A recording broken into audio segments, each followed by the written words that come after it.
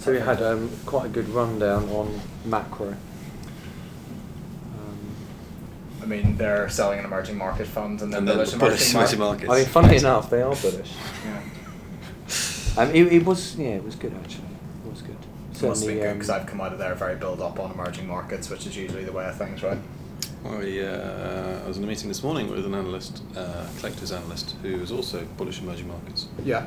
Was it our emerging and Asian market analyst? No, it wasn't actually. It was somebody else. What was the TLDR? They're really cheap. You They can are buy really good cheap. stocks on single digits. China's on 8 times.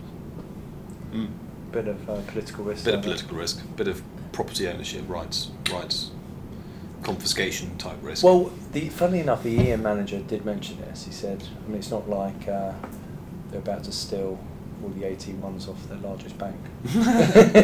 No, only the Swiss do that. Yeah, exactly. I mean, give it 5 years, people will be buying that stuff again like it's going out of fashion. People have got very short memories. They're yielding 10-12% though. The cocos? Okay, explain what a coco is. What contingent convertible or convertible contingent? Basically, it's a bond, and it's like a normal bond, except if the bank goes through a liquidity event and they convert to equity. Yeah. But the problem for Credit Suisse was that in the prospectus of the Credit Suisse AT1s, they had the ability to write them down to zero and not give them any equity. The problem was no one had read the prospectus properly. No, well, who does? I read prospectus start to back cover for every stock I ever invest in. So I think the Swiss Absolutely banks are the only ones that had that clause in, interestingly. Have you got your teams off this week? I have. No one's ringing me against no about calls this week. 81s. Yeah. Cool. Right, let's get stuck in. Welcome, episode 4, taking stock after the bell, although we're a little bit earlier this week, so not after the bell, during the bell, before the bell. Jonathan Raymond, investment manager, James Hughes, investment manager, and better or worse, Dave Henry, investment manager. How are we doing, fellas? Tax year end stuff all sorted? All done, and it's a delight. It's been a stressful few weeks. I did have a SIP contribution yesterday, but we did manage to get the forms done and the payment made, I'm hoping. So everything's done. But we start the new year. It's always good to start the new tax year, isn't it? We've done the work for the last Wealth management Christmas, the last day of the tax year. No, it is. And then you can is it Thursday, is the 5th or 6th, you can go around saying Happy New Year to everyone. This is the best joke in the world. More banter like that, stay tuned. Right, OPEC. OPEC cut by 5. The Saudis cut by 500 million barrels a day, wasn't it? So we've seen a little bit of a pop there in the oil price. You can see on that chart is oil price over the last 12 months. We've had a little bit of a wiggle in the last couple of weeks. First up, does this matter? It's quite interesting because there's been quite a lot of pushback, hasn't there, on them essentially causing the Western inflation problem again. But the US have obviously been releasing reserves, and they were quite clear when they started releasing reserves that when the price of oil fell below, I think it was $75, they'd stop doing it, back, yeah. and they just haven't. No, they had a chance to start. They were going to start buying back, weren't they, to refill the reserves, which they didn't quite manage to do. No. So maybe this, I don't know. I mean, it's potentially quite a defensive move by OPEC Plus and the Saudis to try and hold the price up, recession risk, and that's why the oil price has fallen quite materially in the last 12 months, right, or 6 months certainly, is because people are worried about recession, and recession is not good for oil demand. So explain, for people that might not be familiar with what OPEC is, what it is, how they control basically the oil market. Is it about 40% of the oil market OPEC control? Plus, but maybe it's 50. Yeah. So it's basically Saudi Arabia, Iraq, Iran, Libya, Egypt, Russia, and somebody else in there as well. Venezuela, and they're effectively a cartel. So they have a quota each as to how much oil they can produce on a monthly, annual basis. And global oil demand is about 100 million barrels a day, and so a 1.5 million barrel cut is 1.5% out of global supply, which is not immaterial, but it should bring the market back into balance in the short term. That's the idea, which is why the price has firmed up, nearly 10% in the last week. So, but the price is still way down on where it was even 6 months ago. So yeah, and as we've discussed, we were talking about this on the desk this morning. I was speaking to my colleague Sam about it, and I can't remember which podcast he was listening to, but this idea was floated. If the problem over the last 6 to 12 months has been services inflation rather than goods inflation, and this is a little bit of goods inflation, we all know what a knock-on impact there is in the US consumer with higher gas prices. Yeah. Maybe this is actually deflationary? Yeah. Well, it's often discussed like that, isn't it? Higher gas prices is deflationary because it leaves less money in people's pockets to spend on going out and having fun, as we've discussed in podcasts. Cost of funds the problem. Cost Get the cost of goods back up again, maybe that'll be the problem again. Yeah. I mean, it's difficult for me to see, unless this obviously becomes something bigger than it is. It doesn't really feel like a massive deal to me necessarily. Not at the moment. No, I don't know. It hasn't majorly moved markets, with the exception of some of our oil majors, which was quite nice to see them pop yesterday. We'll get on to those in a second, because I think there's something interesting to pick at there with the oil stocks. James, I think it was maybe you shared this chart, the commodities, the equity, basically. We seem to go through, or have gone through, cycles since 1970 of commodities doing much better than stocks. Yep. That reversing, and that trend seems to keep happening, and obviously the implication from this is that we're at a bit of an inflection point again. Well, I think I'm surprised that line isn't higher, actually. I know, but if you think, I mean, we've just been to a meeting with an EM manager, and we were talking about the cost of oil, or the cost of fuel as a percentage of global GDP. I mean, that's massively come down. I think the figure was 7% in the noughties, and it's something like 3%. Yeah, 3.3 wasn't it? Yeah, but actually, if you look at this chart, it, then we literally just discussed it. It sort of goes in tandem with what's being produced and which businesses are in vogue. Where you've just had a period where essentially you need very little capex spend to create the next application or tech business or whatever else, and actually the building stuff, there's been very little. If you look at where commodity prices have been, I think that peak is that 2009-ish. Actually, if you look at that period there to where we are today, it's all been about the mega tech businesses and intangibles. Yeah, exactly. Whereas I think where we are today, and we were just talking about, the need of copper for electric cars and lithium for batteries, and there's potentially some reshoring of businesses. Actually, I think that capex spend and the businesses associated with them, that it has every chance of increasing, because as we build stuff out again, actually properly build, whether it's manufacturing or buildings or mining for materials, you're likely, the view from here looking at that chart is the price of commodities compared to equities should rise, and actually a different type. And we spoke about it in our first podcast. Our view is the next 10 years will look very different to the last 10 years in terms of the type of businesses that drove those returns. This is all part of it, isn't it? Yeah, absolutely. If that, if this is a turning point and commodities start outperforming the equity markets, then portfolios will look very different. Interest rates are going to be higher, inflation is going to be higher, and we need to do different things. Yeah. And obviously the last time we had this driven down from where commodities were very expensive to where there was a tech bubble, it's exactly the same sequence of events as has been the case from 2009 to where we are. You had the next dot-coms, you had the Cisco. Exactly. AOLs and whatever else in the last one. And this one is quite similar. It was however many companies that produce with massive valuations with no revenue. I don't think it's a done deal that commodities start outperforming from here. It's not. This is just that. This is a sort of us positing and theorising as to how the next 10 years look. Yeah. And lots of evidence does suggest that we're going to go through T.S. Lombard call it the Tangible Twenties. Back to building stuff, energy transition, climate change. Quite like that. But also, nice and we've had the intangible tens, right, with the Microsofts and the Amazons. It's a nice, neat theory that fits around lots of these sorts of charts. It's not a done deal. JR's just said what I babbled about for the last 2 minutes in about 10 seconds in a far more succinct way, so we should just listen to what he says.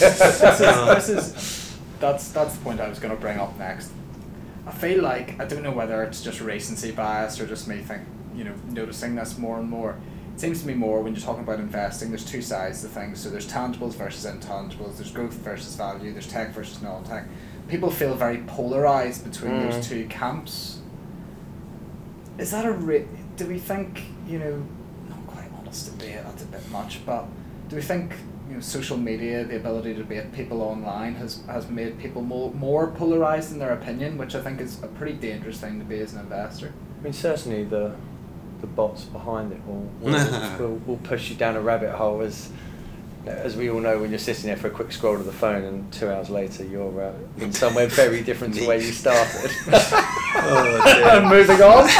Swiftly. I don't know. I mean, human nature though is right. We want to be able to. We want to be able to bet on an outcome. We want to sound intelligent. And we want to make predictions that sound smart. And it doesn't have to be that way. We can think. I like to think in terms of probabilities. So there's a chance that environment of regime change that we've talked about, the Tangible Twenties, comes to pass. There's a chance it doesn't.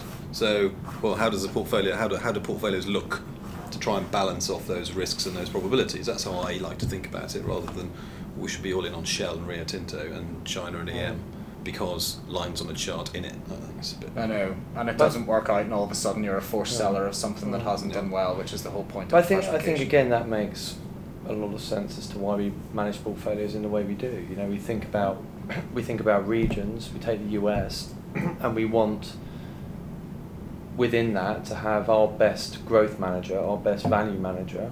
Our best manager at a barbell approach that runs, has a view on that as well, and then we can overlay it with certain thematics, albeit in small position sizes, but whether that's a global energy transition fund or a specific healthcare or whatever else each individual investment manager would like to do. But we certainly think about, as we know, running a portfolio on a very balanced basis, because it is as we know, it's impossible to predict for certain what is going to happen. I think we probably lean towards the same way in terms of the next 10 years will look very different to the last 10, but there's nothing certain about that, which is why we still have positions in the very good mega kind of tech businesses, albeit probably smaller than we might have done previously. Yeah, okay. Agreed. Oil stocks, so these are the 4 oil majors, Shell, BP, Chevron, Exxon. The blue line is the oil price. There's a bit of a disconnect that's opened up here. I wrote about this in January, and if anything it's got a wee bit wider. First of all, why do you think the oil stocks are outperforming the commodity, first of all? Well, they probably underperformed the commodity before, didn't they? I don't know. This is a sort of bit of reverse. From 20? Yeah. BP. Yeah, because BP and Shell collapsed with the oil price post-COVID, and the oil price recovered, and BP and Shell didn't really recover for a while, and now they've gone on a tear. So there's a little bit of catch-up, and I think there's probably a bit more confidence. I mean, this is a spot oil price, right? And very few oil companies sell lots of oil at the spot price. So if you've got to look at the futures price. Curve hasn't moved. Future curve hasn't moved. Yeah, and I think actually the majors track the future curve far more closely than the spot curve. I know Jamie spent all the time, our oil and gas analyst internally, spent all the time talking to us about that. But yeah, looking at this chart, there is a big disconnect on the spot price. But I think, in truth, if we turn the clocks back to March, April last year, Russia had been in Ukraine for a month or so. Could any of us have predicted that the oil price would be where it is, based on supply constraints and tariffs? And it's quite I mean, it certainly has surprised me how low it's been. And it was the peak, wasn't it, pretty much? 120, 130. Yeah. But I think, the oil majors look a lot more investable again because dividends, cash flow, buybacks. I think that's the key point here. You don't need the oil price to go boogaloo for oil stocks to do well. Nope. They were too cheap to begin with. Cash flow has become sexy in inverted commas Well, again. it's a jam today story, isn't it? Jam today rather than jam tomorrow. I think the other thing is, remember they reset their dividends during COVID, and they haven't been nearly as quick to re-ramp. Shell cut their dividend for the first time 50 odd years. Yeah, since the Second World War, wasn't it, I think? Yep.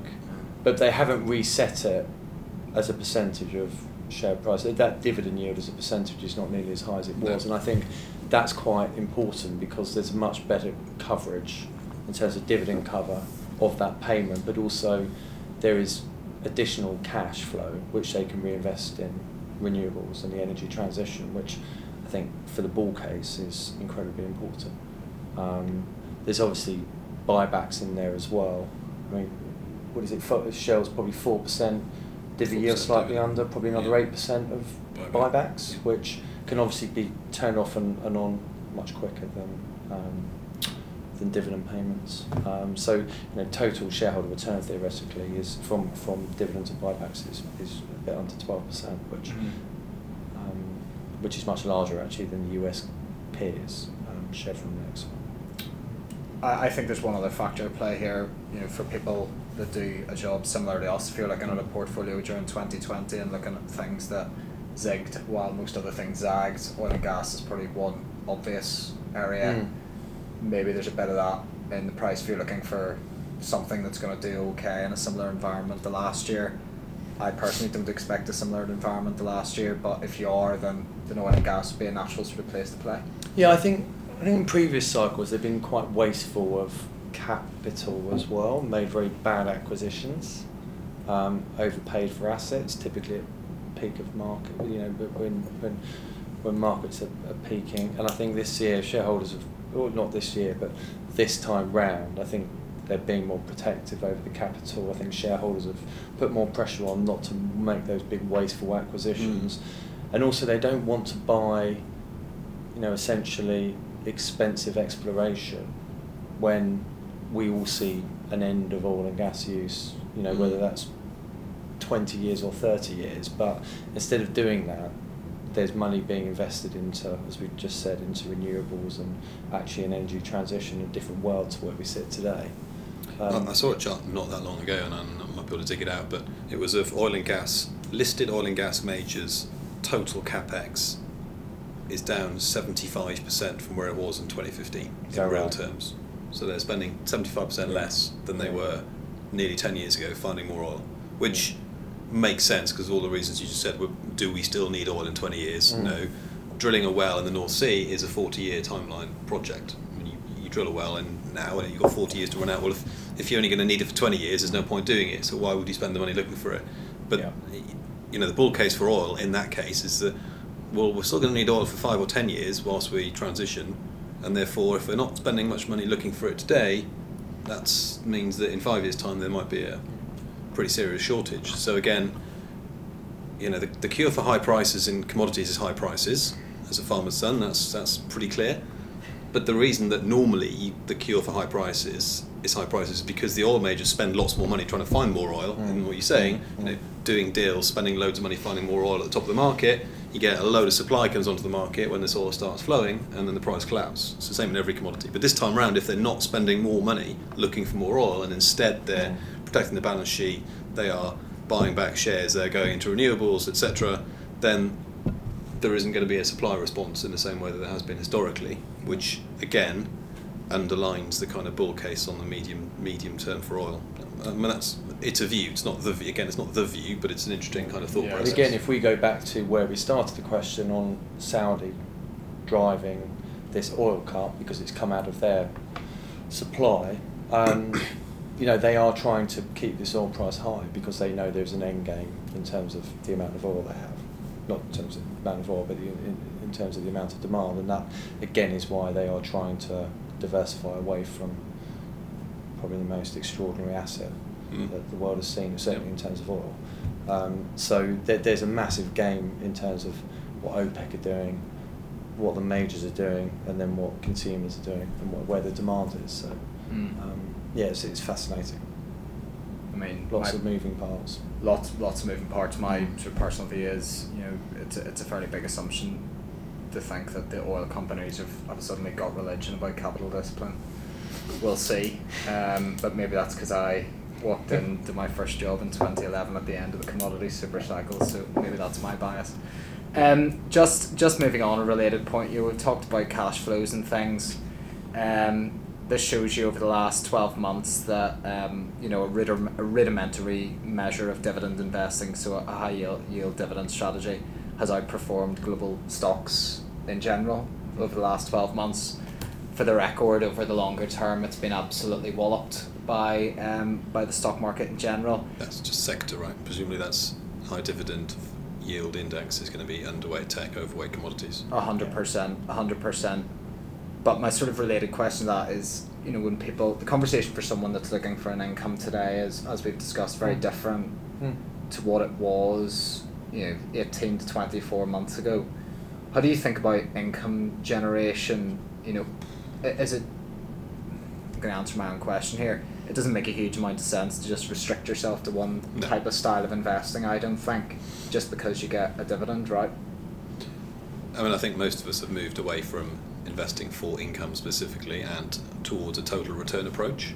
Had you stuck to a dogmatic income mandate for the last 10 years, you'd have missed Amazon, you'd have missed Microsoft, you'd have missed Netflix, Meta, you'd have missed the US equity market because the yield is... Might have been quite pleased to miss Meta for a period of time there. Yeah, because the yield is 2%, whereas in the UK 5-6% has been the norm, but the capital value has gone nowhere in the UK market for a long period of time. Yeah. So certainly in the last few years we've tried to steer clients away from this kind of dogmatic, I want income, just clip the coupons and just get something with the yield. Instead, my portfolio is worth £100,000 and I want £4,000 a year, and you take it out of the total return. So it's capital plus income. But people today, actually the landscape's a lot different, as we talked about before, because you can now get 3.5% on gilts, you can get 5.5% on corporate bonds. You can get property market is giving much more generous income, so you don't necessarily need to chase income in the same way, because the opportunities are more are wider today than they have been for some years. I think that's, a lot of our clients are asset rich, income poor because of the demographic of who they are, and completely echo what JR said in terms of, if a client requires, let's say, £24,000 a year, they just take a monthly standing order of £2,000 a month, and it's up to us to generate it through income and growth.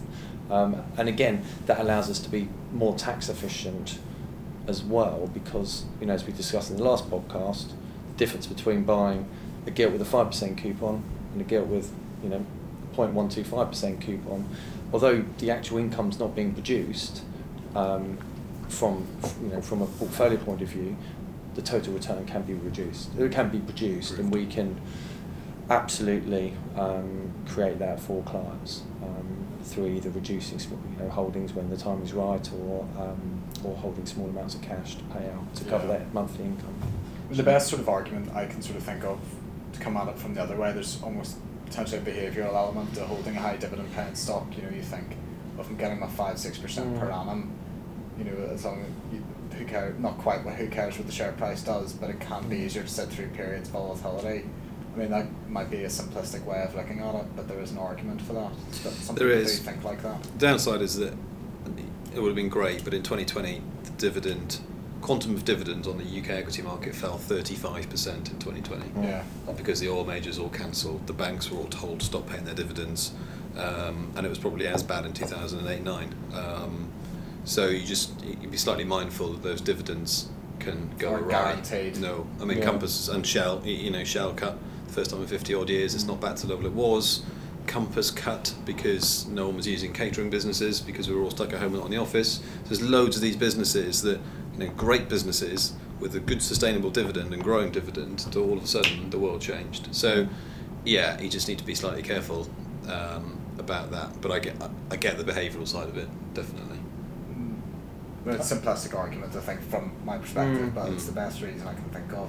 You never want to narrow your investable universe. No, and I have to. Yeah, and I think, you don't have to go too far back when, if someone said they wanted income, you put together a mainly UK equity portfolio with some corporate bonds and some gilts, and it would produce, as John said, 5.5–6%, and you draw the income, and that was it.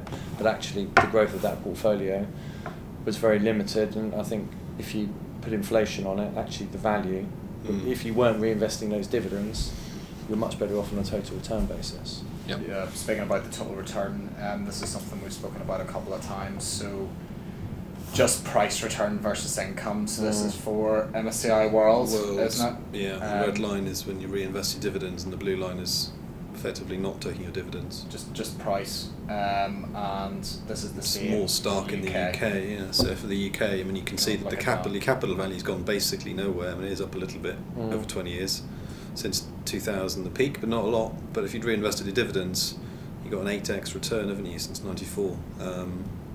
It's quite nice. Extraordinary. Yeah. This to me is an advert for buying accumulation units and funds rather than income. Yeah. Yeah. And in the old days, well, we don't really do it anymore, but you used to be able to In the old days, you used to be able to opt for drips, didn't you, on your within your nominees to have them all reinvested. Really? Could you? Yeah. In nominee? Yeah. I didn't know that. Yeah. We used to be able to sign a form and get them reinvested. Sounds like a CGT headache. Do you know it's always a nightmare when you get people who bought British Gas or something, the nationalisation, they've got 3,000 share certificates with all the dividends. Lloyd's BP on the drip, and they've got the first certificate, which is 100 shares, and then they've got 20 years worth of 3 shares, 4 shares, 5 shares, 6 shares, and they give you a stat like that and go, there you go. You go, what can I do with that? Jack, give it to someone else, Like you don't do the same. Those days are over. I mean, this in many ways is a very simplistic point, but simplistic things, really basic things, reinvest your dividends, automate it if you can, just gets you a far, far, far, far better outcome than if you hadn't done that. Eighth wonder of the world, compounding interest. On your interest and your growth as well. Bit of a left turn. This is a story that's come up this week that's thoroughly depressing. That I've been speaking to about with some colleagues in the office. Craig Bellamy, current assistant manager at Burnley, former professional footballer. If you hadn't heard of him, international for Wales, of course. Has said that he's basically bankrupt, made a lot of money, I think it's fair to say, during his playing career, hasn't gambled it, hasn't spent it profitably, has just given it to the wrong people to invest. We had a look at an article that we produced here as a firm, I think it was last year. 60% of Premier League footballers declare bankruptcy within 5 years of retiring. 60? Within 5 years, 60%. It's absolutely and this isn't extraordinary. This is the top echelons of... This isn't like League 1, League 2 kind of $100 a year. This was Premier League. Wow. I mean, I don't know what first of all, this is just thoroughly depressing, and obviously if you're dealing with someone and speaking to someone about your finances, please check that they're on the FCA register. I mean, what behavioural lessons can we take from this, if any? Because by the sound of things, this chap is trying to do very much the right thing and has just met the wrong people. Stumped and gone, you go. I think that part of the problem is, these young kids get such a huge amount of money at such an early age, when in reality there's no education around what money means. Everyone at the football club has a sports car, a card to a certain bank. They're going out, with their mates and buying tables and drinks for everyone and the rest of it. And I think it's getting used to that extraordinary amount of money. And I'm sure the opportunities come along I know a mate who's done this, he's bought this property in Dubai or done this property scheme or this film scheme or whatever else, and you can earn 2, 3x, 4x over a few years. And that's just an exciting thing to look at. If everyone else is doing it, they probably want to get involved as well. Whereas actually sitting down with a proper wealth manager or financial planner or someone like us, and we look at historic returns and say, for a balanced strategy, historically, over the last 15, 20 years, it has returned 7-8% per annum. That just doesn't look as exciting as what they potentially can do. Now, we all know what the potential can do and often does do. The learnings from it, it's really difficult. It's trying to get the right people in front of the sports people at an early age and almost doing an education around what can happen and actually what 7-8% return a year on a compound basis can look like into retirement, and potentially what that income, what those investments can generate as an income. But let's put it bluntly, if you're earning 100 grand a week as a footballer and you've done that for your playing career and suddenly you retire, you're forced to retire. Most footballers don't have the choice to retire, they're forced to retire. There's probably the mental side of, what do I do with my life? And they're used to spending money, which is going out, having fun. And you can imagine how quickly it can disappear. And suddenly you're being told, you've got to live off, let's say, 5 grand a week instead of your 100 grand a week. That's a really hard. I know it seems completely mind-boggling from where we sit and the normal person sits, but that's a massive lifestyle adjustment of not being able to take all your mates out the whole time.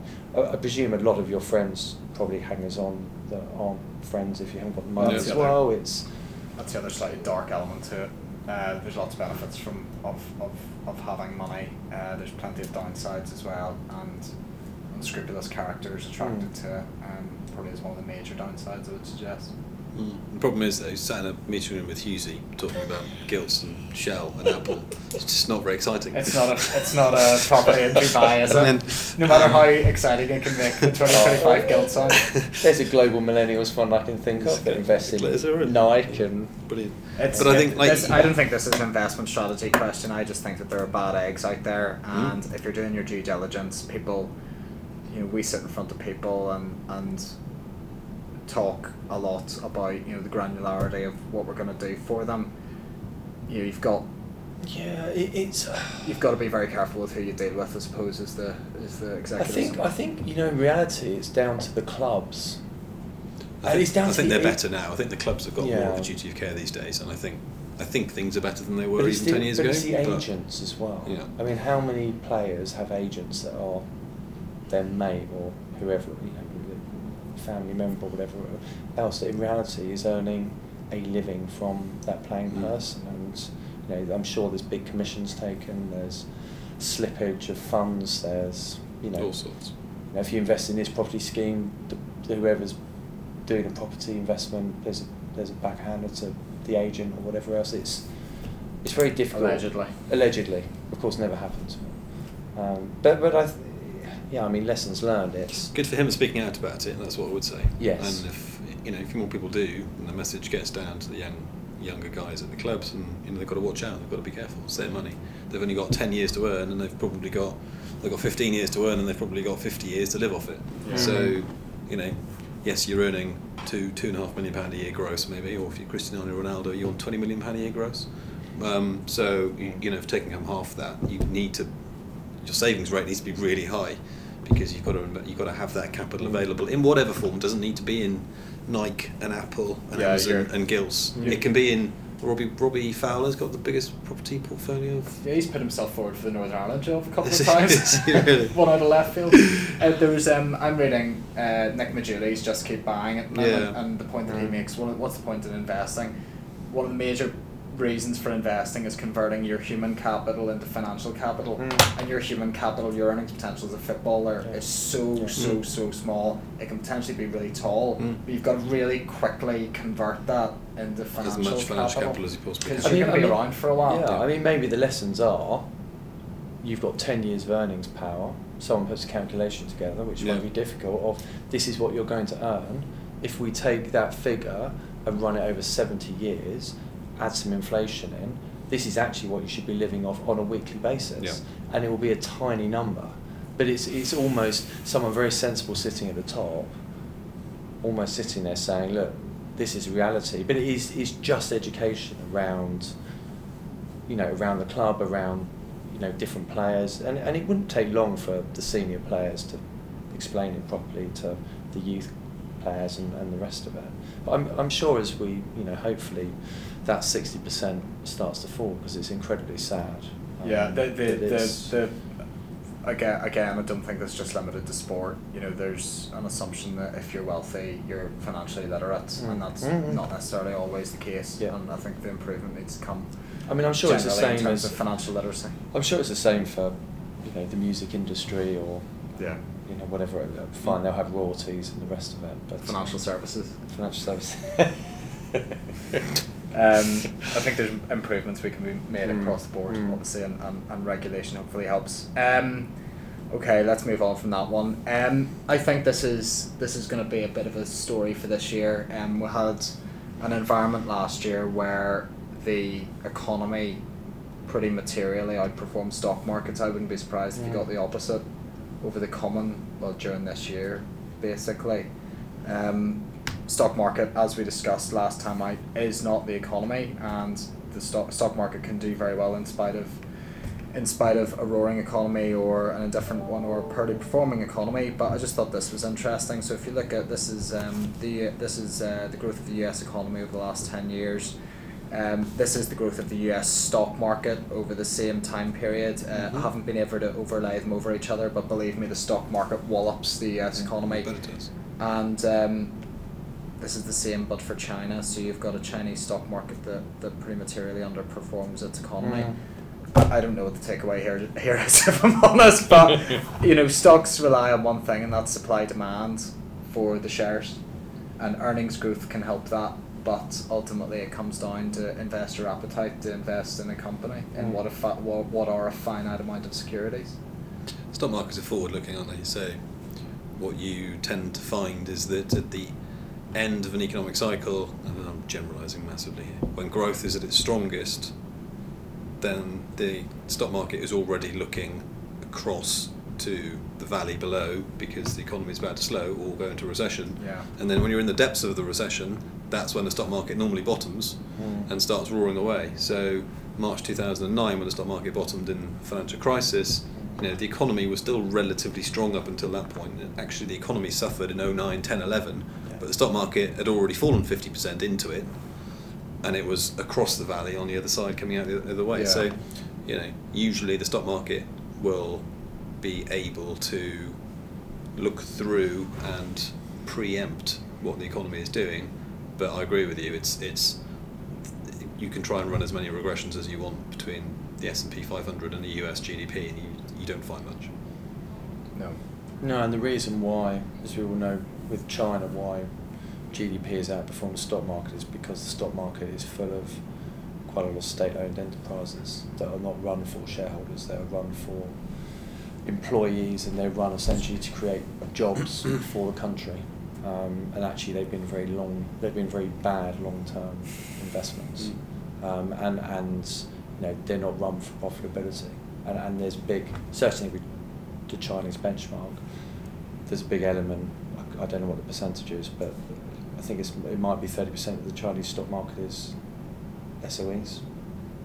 State-owned enterprises. Yes, yeah. Which ultimately that massively affects the performance of the overall market. I wonder what this would look like if you took the SOEs out, and whether it would be better. More in line. Yeah, I would expect it certainly to be better. But this is where entrepreneurs come in, and the stock market should outperform what GDP does, because you can put leverage businesses that are growing more than exactly, and you have some leverage in there. You have financing power. You have idea generation. I think you've just invented quality growth investment by GDP plus businesses. Well, there you are. Okay, last thing, just before we head on. Thanks for sending this round. Just before we've got the Easter holidays, this might cheer people up a bit. The pound is back. Well, just like the FTSE was back when we first started, the pound is back. Are we going to become the death of death of everything. That's the- Honestly, mate, I guarantee anything we talk about. I wrote something. I showed this to a client. I wrote "Why is gold not working?" I think in October last year, and the gold price since then is just a straight Yeah. line up. So just in time for the Easter holidays. If you're going away on holiday, this is pretty good news. Pound's up a Pound's bit. popping up a bit. So if you go into the US, you can now get a whole $1.25 to Dizzying pound. heights. Well, I mean, it's funny, isn't it, that the Liz Truss quasi-Kwarteng mini budget debacle, and the pound broke $1.10, didn't it, to the downside? It got down to 104 intraday. Yeah, it did, yeah. Over the weekend, wasn't it? Investment banks were falling over themselves to write about the pound breaking the buck, and that was the low. That was it. That's when you should have been loading up on sterling. I mean, have we had good news in the UK in the last 6 months? No. What we have had is news that has been a lot less bad than we all thought it was going to be in October. I think it will. And it's an expectations game, right? Absolutely. Things are not great out there, albeit if you walk around London, it's pretty packed.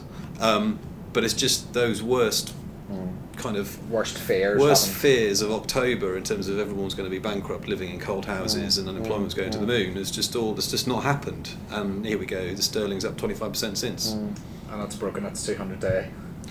I mean, yeah, if that's what you're into. Look at you, Charles. Your RSI on the bottom pane here is Reading, approaching overboard. Charting so. for dummies before I come up here. Yeah, I mean, that's just it, right? It's time to book your holidays. Yeah, I mean, But it's difficult to know what to say. I mean, this is basically, if your currency is the share price of your economy, then things look certainly not as bad as they maybe did in the dark old days of autumn. But this does have an impact, I suppose, on some. This is relative to the dollar as well, though, right? So Yeah, we'll be slightly that's careful now. This is sterling relative to dollar. So the euro chart doesn't look dissimilar, but actually it's a little bit more stable against the euro. You can put it against the yen. You can put it against a basket.